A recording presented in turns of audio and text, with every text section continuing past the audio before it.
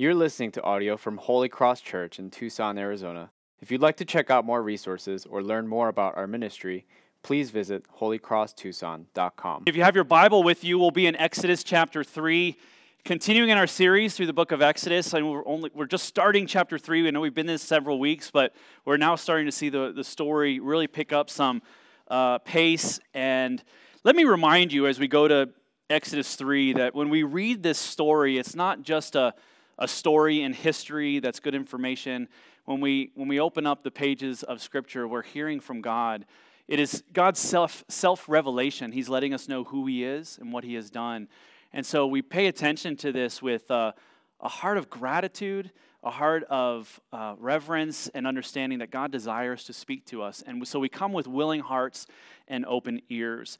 I'll read through the first 15 verses of Exodus 3. Now Moses was keeping the flock of his father-in-law Jethro, the priest of Midian. And he led his flock to the west side of the wilderness and came to Horeb, the mountain of God. And the angel of the Lord appeared to him in a flame of fire out of the midst of a bush. He looked, and behold, the bush was burning, yet it was not consumed. And Moses said, I will turn aside to see this great sight, why the bush is not burned. When the Lord saw that he turned aside to see, God called to him out of the bush, Moses, Moses. And he said, Here I am. Then he said, Do not come near. Take your sandals off your feet, for the place on which you're standing is holy ground. And he said, I am the God of your father, the God of Abraham, the God of Isaac, and the God of Jacob. And Moses hid his face, for he was afraid to look at God. Then the Lord said, I have surely seen the affliction of my people who are in Egypt, and have heard their cry because of their taskmasters. I know their sufferings, and I've come down to deliver them out of the hand of the Egyptians, and to bring them up out of that land to a good and broad land, a land flowing with milk and honey, to the place of the Canaanites, the Hittites, the Amorites, the Perizzites, the Hivites, and the Jebusites.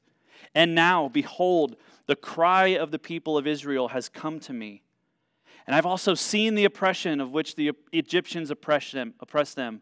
Come, I will send you to Pharaoh, that you may bring my people, the children of Israel, out of Egypt. But Moses said to God, Who am I that I should go to Pharaoh and bring the children of Israel out of Egypt?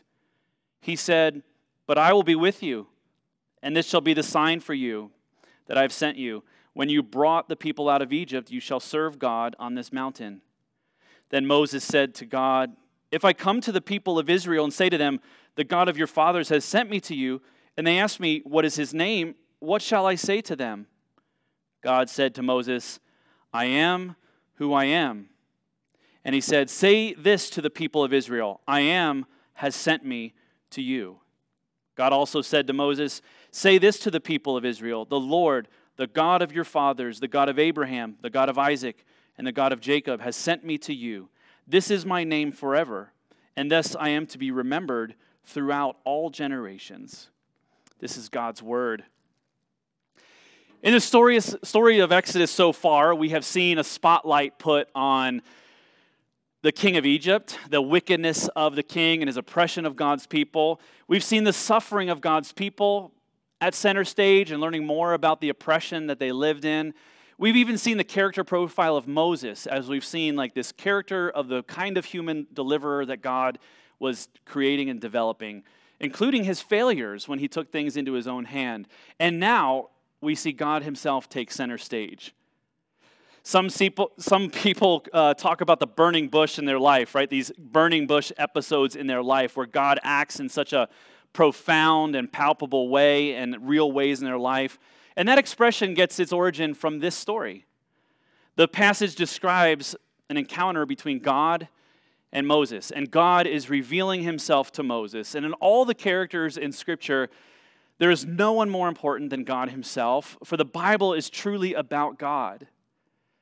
The Bible is about God, and apart from knowing God and him revealing himself to us, we would never know anything about him. We would never know what he was like and his nature and character. We would never know what kind of actions he plans to take in our life, apart from him coming to us, revealing himself to us. And so the Bible is God's self-revelation. And in this opening chapter of the knowledge of God, author A.W. Tozer claims this: what comes into our minds when we think about God is the most important thing about us. Think about that. What comes into our mind when we think about God is the most important thing about us. He even goes on to claim that based on the answer that a person might give to the question, who is God, we could predict the spiritual future of that person. Basically, based just simply on what they believe of God. The basic point of this is that a right understanding of God is the most important component of our lives, for it will direct everything in our life. And it's for this reason that God goes to such great length to reveal himself to Moses. For what he's asking Moses to do will be utterly contingent on a right understanding of who Moses is. And God is presenting himself to Moses, wanting Moses to know who he is, and then to go with this understanding to bring this news to his people. And so it is for us. God wants us to know him. God wants us to know not just things about him, but a true nature and understanding of who he is. Today, a lot of people like to make kind of up for themselves who God is. They like to define God for themselves. When someone encounters a difficult passage in the Bible, they might say something like this: that's just not how I imagine God to be. Or confronting other things in the Bible, they might say, I just don't like the sound of a God like that. I can't serve a God who would do something like that. It might be his judgment for sin. It might be his sovereignty over all creation. It might be certain moral commands that God gives in his scripture. And when people say that, maybe you've been prone to say that at times, we decide for ourselves what God is like. But we don't get to decide what God is like. God tells us who he is like so that we can have a connected and meaningful and worshipful relationship with him. And just like you, if I were wanting to be a close and have a connection with you and become a friend of yours, but I wanted to make up for myself what you are like and who you are, you might say, well, that's not who I am. You're trying to get close to somebody else. That's not me. And apart from you telling me and revealing to me who you really are, I wouldn't really know who you are. And Christians and others are prone to make a God in our own image. And when we do that, he becomes a God that really is no use to us. He can't help us. And what's at stake is this connected and meaningful relationship with him. If we want a relationship with God, if we want a meaningful connection with him, but we want to define him in our own way, we will create him in our own image, and we risk missing him entirely. And so in this passage, God shows us what he's like. He takes center stage, and he shows to Moses, this is who I am and what I will do. And I see a few things in here that we can draw out together. First, we are shown this very thing about God, that he is the God who is holy. He is the God who is holy. Notice in the first few verses, Moses does with fire what you and I do with fire when we see it. We're drawn to it. We're drawn to fire. You ever see that? You see this fire, this big fire. There's something that's beautiful about it, majestic about it, enticing and captivating, that you're drawn to understand more. You're drawn closer to this fire. There's something about fire that just draws us close. I don't know if it's a guy thing or a me thing or maybe just a universal human thing, but when I'm driving on the road and I see smoke come off in the distance, I got to see where that's from. I got to go to it. It's like, clear my schedule. This is what my life is about right now. I need to find out what's burning. I need to get close. I need to see. But when we draw close to the fire, you instinctively know that if you get too close, it'll harm you. So there's this weird thing about fire. We are drawn to it for its beauty and its otherness. But we also know that fire commands distance. That fire deserves respect and awe. And so it is with God. His holiness commands distance. And so as Moses draws near, as he says to himself, we learn through this narrative, he's like, I want to see more. This is interesting. It's beautiful. It captivates my creativity. I don't know what's really going on here. Something different is happening here. The burning bush is no longer the biggest surprise in his life. As he draws near to it, for God's voice calls out from within it and says, Moses, don't come any closer, for the ground upon which you stand is holy ground. The word holy means different, distinctive, set apart, other. There's a sense of God that captivates us and draws us close because he's beautiful and majestic, but there's also something about God and his nature that keeps us at a distance. His holiness commands separation. And God is not like us. The more sophisticated term for this is the word transcendence. Transcendence is that God is transcendent. He is above. He is other. He is separated. He is the God who evokes awe and terror, and we should not treat him lightly.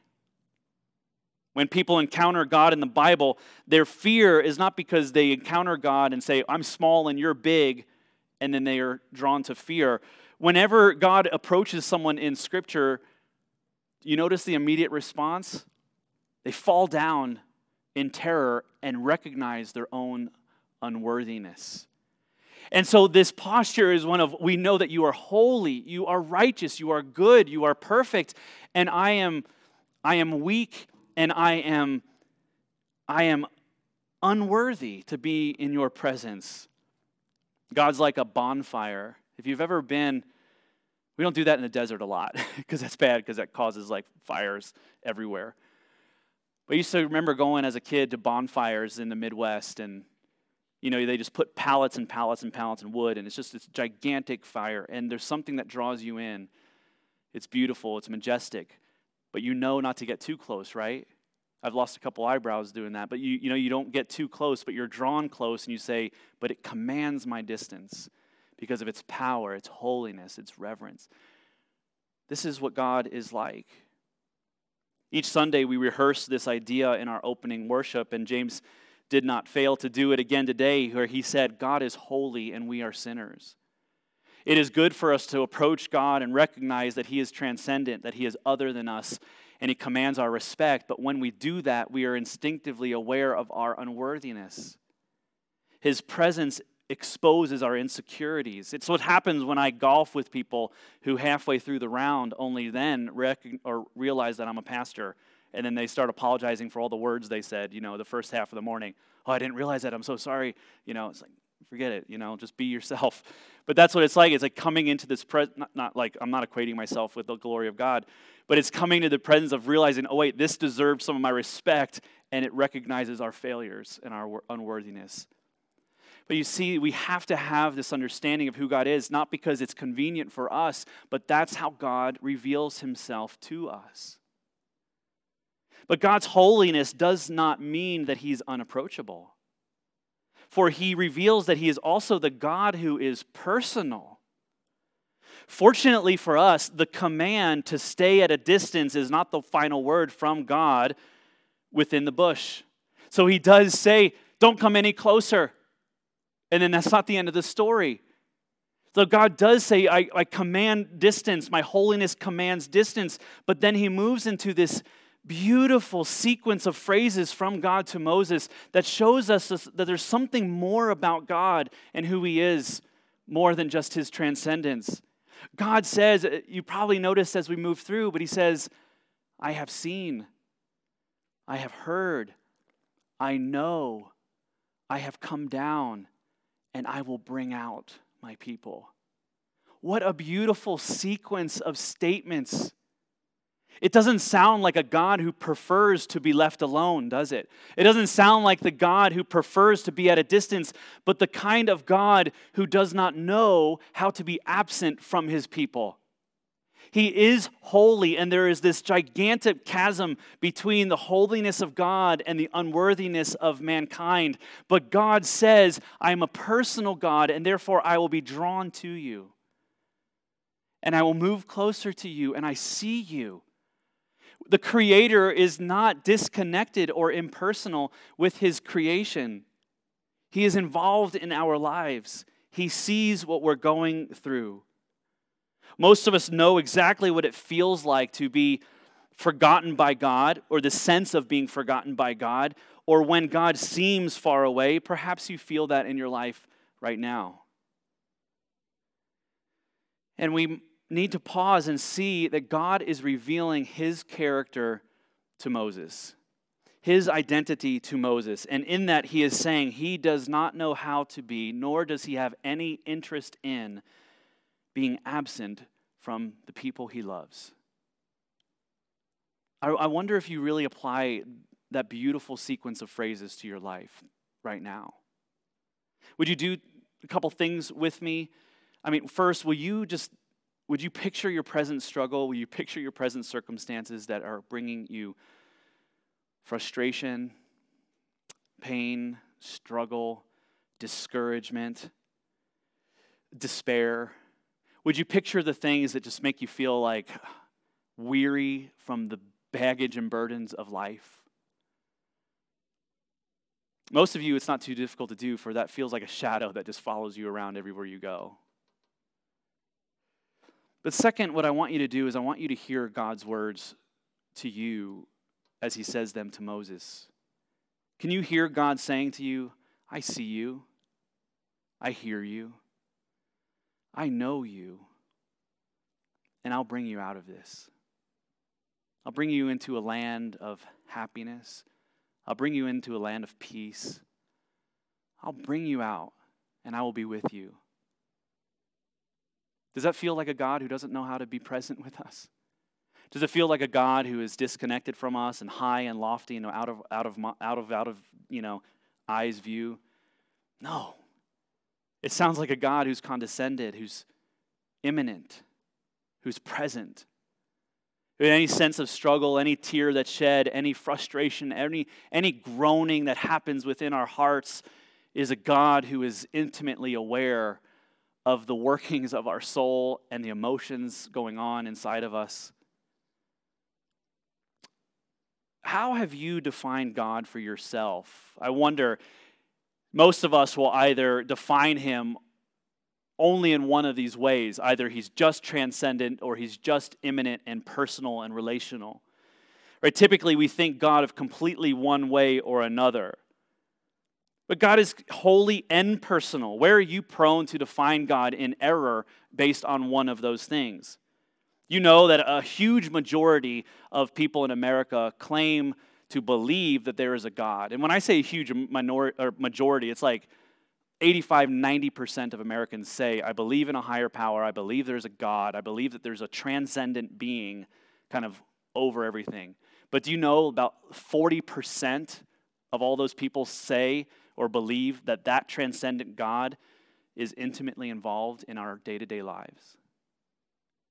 Most people will say, I believe there's a God who is holy and unapproachable, and I don't meet up to those standards, but he doesn't care about me. He's not involved in my life. He doesn't see me. And if he does see me, he can't really interject and do anything about it. And if you're wondering, that number gets smaller and smaller and smaller every single year for the last 20 years. More and more people every single year are struggling to believe that there's a God who sees, knows, cares about our struggles and will do anything about it. And there are some who think that God is just this very personal God, that he loves us, forgives us, and we take him too lightly. Maybe the person who designed the shirt that says, Jesus is my homeboy, right? Anybody have that shirt? That's okay. So God doesn't command obedience. He doesn't command respect or reverence. He just cares. But God is both. And this holy and personal God knows you. He sees you. And he sees you not in a general way. He sees you in a personal way. If you could hear him telling you, I know the hairs on your head. I know how many hairs fell out and are in that brush this morning. I know everything. I hold your life in my hands. I hem you in from danger. I allow everything that happens in your life to come to pass It passes through my hand. I see you. I know you. I hear your cries. And I have come down to bring you out of this into a land of peace and joy. You know, God says, I have come down. Not just he knows us. It's important to know that God does not look at our struggles from a distance. You know, because there's one thing to like talk to a friend at a distance on the phone and that friend say, I'm so sorry for what is going on. Over the summer, I had a friend say, I was sharing my struggles with him, and he said, I'm coming down right now. There's a difference with someone that says, I will come to be with you. I will come to sit with you. I will come to care for you. It's different with someone that rolls up their sleeves and enters into our suffering and enters into his people's story. And this is the God of the Bible. He reveals himself in these very pointed and clear ways. And when he comes down, he tells us more information about himself. He tells us that he is enough. Not only is he a God who is powerful and compassionate, but he is a God who is enough for us, so much so that when we have God, we have need for no one and nothing else. Moses asks this question of God. He says, who am I? So God says, I've come and here's what I'm going to do. And you're going to go and you're going to talk to Pharaoh and you're going to bring out my people from slavery. And he asks the question, well, who am I? Right? A fair question.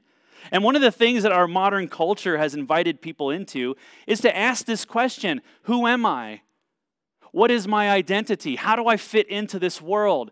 Why am I important? And identity has become this flexible notion. It's become a flexible aspect of our life. We can, in some ways, and are encouraged to in many ways in our culture, to reinvent ourselves every single day. And so if we were to ask the question, who am I? Our culture might say, who do you think you are? Who do you want to be? And so it's a malleable thing. It's a flexible thing. And in a world of choices, this can create a tremendous amount of social angst and anxiety and psychological trauma. There's a reason I like going to In-N-Out versus Cheesecake Factory. It's a decision between one patty or two patties versus I need some water and an aspirin to read the rest of this menu. Too many choices. Identity is something that we receive from God. The answer to our question, who am I, is an answer we receive from God, but we often make it into something that we achieve in this life. Our value, our self-worth, our self-esteem, our lovability has become something that we must achieve, and it creates great emotional, relational, spiritual, and psychological confusion. And Moses begins to show some of that anxiety. When God says, this is what you're going to do, Moses starts to show some vulnerability and insecurity. And as the conversation goes on, that insecurity grows. And he asks God, who am I? Why am I fit to do this? And God answers, I will be with you. What kind of an answer is that to that question? That is not an answer. That is such a strange, who am I? I'll be with you. That doesn't answer my question. You're not alone if you have asked God a question and he gives you an answer that doesn't seem to fit at all. Will I ever find a loving spouse? Purple. What does that have to do with just what I asked? God does this over and over and over again. He sees our struggle, he looks at our confusion, and he looks beyond it and points us to the very thing that we need, that we become distracted from actually seeing. Not only is I will be with you an answer, it is the answer. I know what would have made Moses encouraged, and because it's the same thing that would have encouraged me to hear. Who am I, God? And what makes me capable of doing what you've asked me to do? Oh, Moses, you're the best man for the job. Moses, I've looked around and there's no one like you. Moses, I've been preparing you for this your entire life, and you are ready. Moses, you have skills, you have the competency, you have the winsomeness, you have the personality, you have the strength of character. Moses, you are the guy for this job, and that's why I've chosen you. All right, I'm ready. Put me in, God. Those are the answers I want to hear when I say, God, why me? I want him to hear, because you're good enough, strong enough, and doggone it, people like you. I want God to talk about my character. I want him to talk about my skills. I want him to talk about why I can do what he desires me to do. I want him to make me feel good about me. And God doesn't do any of that. God is the one who will make the difference. He is enough. And Moses must know this. If Moses will be a faithful servant and an effective servant for God, he must know that the fruit of all that God is calling him into will have nothing to do with Moses and everything to do with God. Why me? Who am I? And God says, I will be with you. Moses does not need to have a better self-esteem. Moses does not need to learn better skills. Moses needs to have a greater sense of the presence and love of God in his life. And that is what will make the difference for him. Because the person who has God is never alone. The person who is in the presence of God needs nothing else. Everything that Moses will ever need to know about anything and everything ever is the answer to the question, who am I? And the response of God that says, I will be with you. Is that enough for you? What if that was the response God gave as you cried out to God in your pain and suffering and conflict in this world, and you said, what are you going to do, God? And he just simply replied, I will be with you. Fine, but show me the sequence of events. Show me the answers. And he just simply says, I will be with you. And the strange thing that he does was something, again, that we don't like, and I'm sure Moses didn't like it. And he says, here's how you can be sure that I am being truthful to what I say. When all this happens, you'll worship me on this mountain. No, don't give me a sign after. Give me a sign before. After you do all these things, here's how you'll know. He's calling us to trust in him. He's calling us to walk by faith. He's calling us to trust in him because he is who he is and he is with us. Everything that Moses will ever need is God, and our failures do not affect God's presence. Our confidence is established in the fact that God is with us, and as we walk through life and through difficulty, he walks with us. And Moses then asks another question, maybe unsatisfied by the first answer. He says, okay, well then who are you? If it doesn't matter who I am, and you say that my confidence is on you, then I need to know who you are. And this reveals the final point about God, is that he is the God who is real. Now, when I say he is real, in a sense that I do mean he really exists. But in a greater sense, in a more truer sense, I mean he is real in the sense that he is really who he is. He really is who he says he is, and we must come to terms with who that is. So when I say that God is the God who is real, he is revealing himself in a certain way, and you and I need to look at that and reckon with it. We need to come to terms with who he says he is and believe him as he really is, rather than some fabricated, made-up imagination of who he is. Coming to America 2 was released not long ago, so it reminded me of the first movie, so I had to go back and watch that, right? And in the first movie, there's a scene where Prince Hakeem was to be wed to his bride, and this bride is conditioned from birth to basically do whatever the prince had said, right? So she didn't have a conscience or preference on her own. The prince would ask, what is your favorite color? And she says, whatever your favorite color is. And he says, what kind of music do you like? And she says, whatever kind of music you like. And she can't give an answer. She's conditioned to say, whatever makes you happy, whatever makes you comfortable. When Moses asks God, who should I say sent me when they ask? He says, tell them I am who I am. Tell them I am has sent you. Another strange answer, right? God is not conditioned to say whatever he needs to say to make us feel comfortable. He tells us who he really is. Does this sound like the God who you can put in your pocket like a lucky charm? Does this sound like the God who wants to be your co-pilot? Does this sound like the kind of God who takes instruction and direction from anyone? Does it sound like a God who worries about rubbing you the wrong way with his answers? It doesn't sound like an insecure God that just wants you to be comfortable with his answers. When he says, okay, who are you? And he says, I am who I am. What does that mean? You know, it's like when a young boy comes up to an older man and seeks to instruct him in a certain way, confident that he knows better, and the older man replies to the younger boy, son, I have shoes older than you. God has no need to prove himself to anyone. He has no need to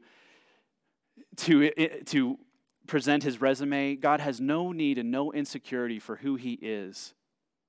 And now God is not being smug, he's not being sarcastic with Moses, but he's proving a point. He is distinguishing himself from all other powers, all other deities, all other sources of wisdom. He is dependent on nothing, and everything and everyone is fully dependent on God. And God has no problem revealing himself in that way. I am who I am, and that is all I am.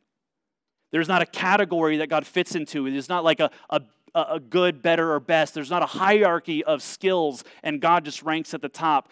God is transcendent above all that. He is in a different category. He is creator. He is eternal. He is almighty. He is simply I am. And the Bible adds some description to his name, and it's astonishing when we hear it in awareness of the rest of the Bible, where then God goes on to say, and this is how I will be known forever. And every generation will come to know me as I am. That's God's name. He reveals himself in that way. And this is what made it so unbelievably offensive when Jesus began to refer to himself as, you guessed it, I am, over and over and over again in the scriptures. And the people of Jesus' day began to put it together that Jesus was claiming to be the great I am, transcendent, holy, personal, from which all of creation was made by, for, through Christ. That they picked up stones to kill him. They were filled with rage and anger. That this common person was claiming to be the great I am. And perhaps the most significant time Jesus identified himself as I am was the night before he was crucified. An angry mob came to arrest Jesus. Picture this, Jesus is in the garden, he is isolated, and a mob comes to arrest him. And he approaches them, and there's this standoff. And he says, who are you looking for? And they said, Jesus of Nazareth. And he said, I am. And you know what they did? They stumbled upon themselves and fell to the ground. Why? The same response that was being spoken from the burning bush that caused Moses to hide his face and fall to the ground is the same power present there in Jesus Christ as he speaks to this mob, and they knew exactly what he was saying. And they gathered themselves and they picked themselves back up. And Jesus says, let me ask you again, who are you looking for? And they said, Jesus of Nazareth? And he said, I am. And then he willingly gives himself over to the mob to be arrested, beaten, and killed. Jesus, who seemed like this ordinary person, was taking upon himself the name and identity of God Almighty. And this God Almighty, not just powerful God, but the one who came down to dwell with his people and to save his people, he is now willingly giving himself up to save and rescue his people. Why is this so important to see this correlation? The more we make our lives about Jesus, the less we will make it about ourselves, the less we will make it about our failures, our achievements, our abilities, our inadequacies, or even our questions. who am I or who are you? This is God who knows us, created us, sees our struggle. He hears our groaning, and he comes down and he gives himself for the people he loves to rescue us and to bring us up into a land of peace and love with him. By using Moses to accomplish his deliverance, God is giving us a preview of the day where he will come down to deliver his people, not as fire, but as flesh. As God comes down as fire, he is giving us a preview that he will come down again, this time as flesh, and he will deliver his people, not out of the hands of the Egyptians, but out of their slavery to sin, not by parting the Red Sea, but by dying on the cross and by rolling away a stone. And it's only in this reality that the great and true I Am came to us to respond to our cries for help, to die for us and to bring us to himself, that we will fill our lives, it will fill our lives with meaning, and it will make sense of all of our suffering. Israel's bondage is a picture of our bondage in sin. And until we come to God in faith, we are living in the Egypt of our sin. We are enslaved by its passions and desires. And just as the children of Israel were under Pharaoh's whip, we are under the devil's spell. And if we are to be rescued, the God who knows us, sees us, created us, and is both beautiful, powerful, and mighty, had to come down to save us and give himself for us.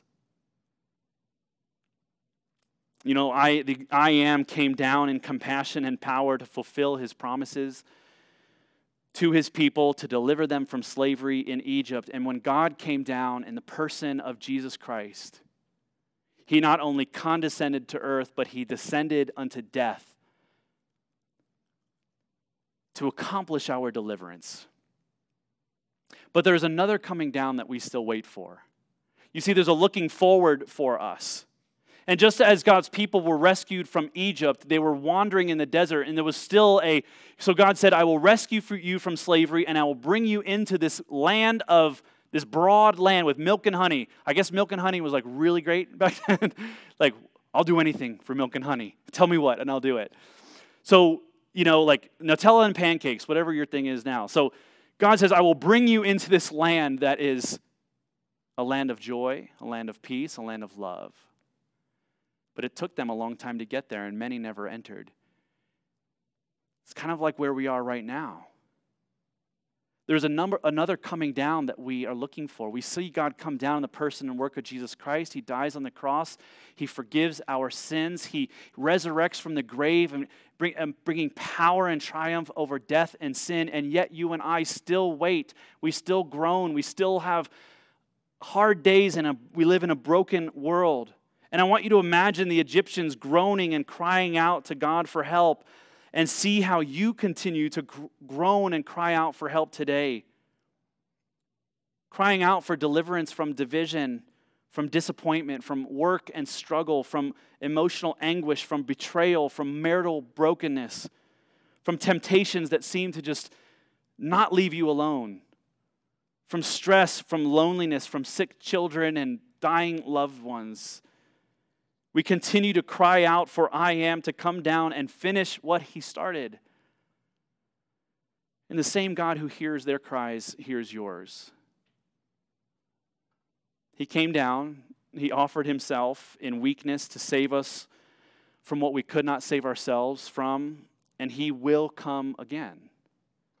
And this time not to pay the penalty for sin, but this time to rule in his glory and power over all of creation, and we will reign with him in a land that is without sin and that is of peace and love, that is filled with his grace and mercy. And it's through this relationship with Jesus, through looking at Christ, the God who has come down, who hears our cries, who sees our pain, and who brings us into relationship with God.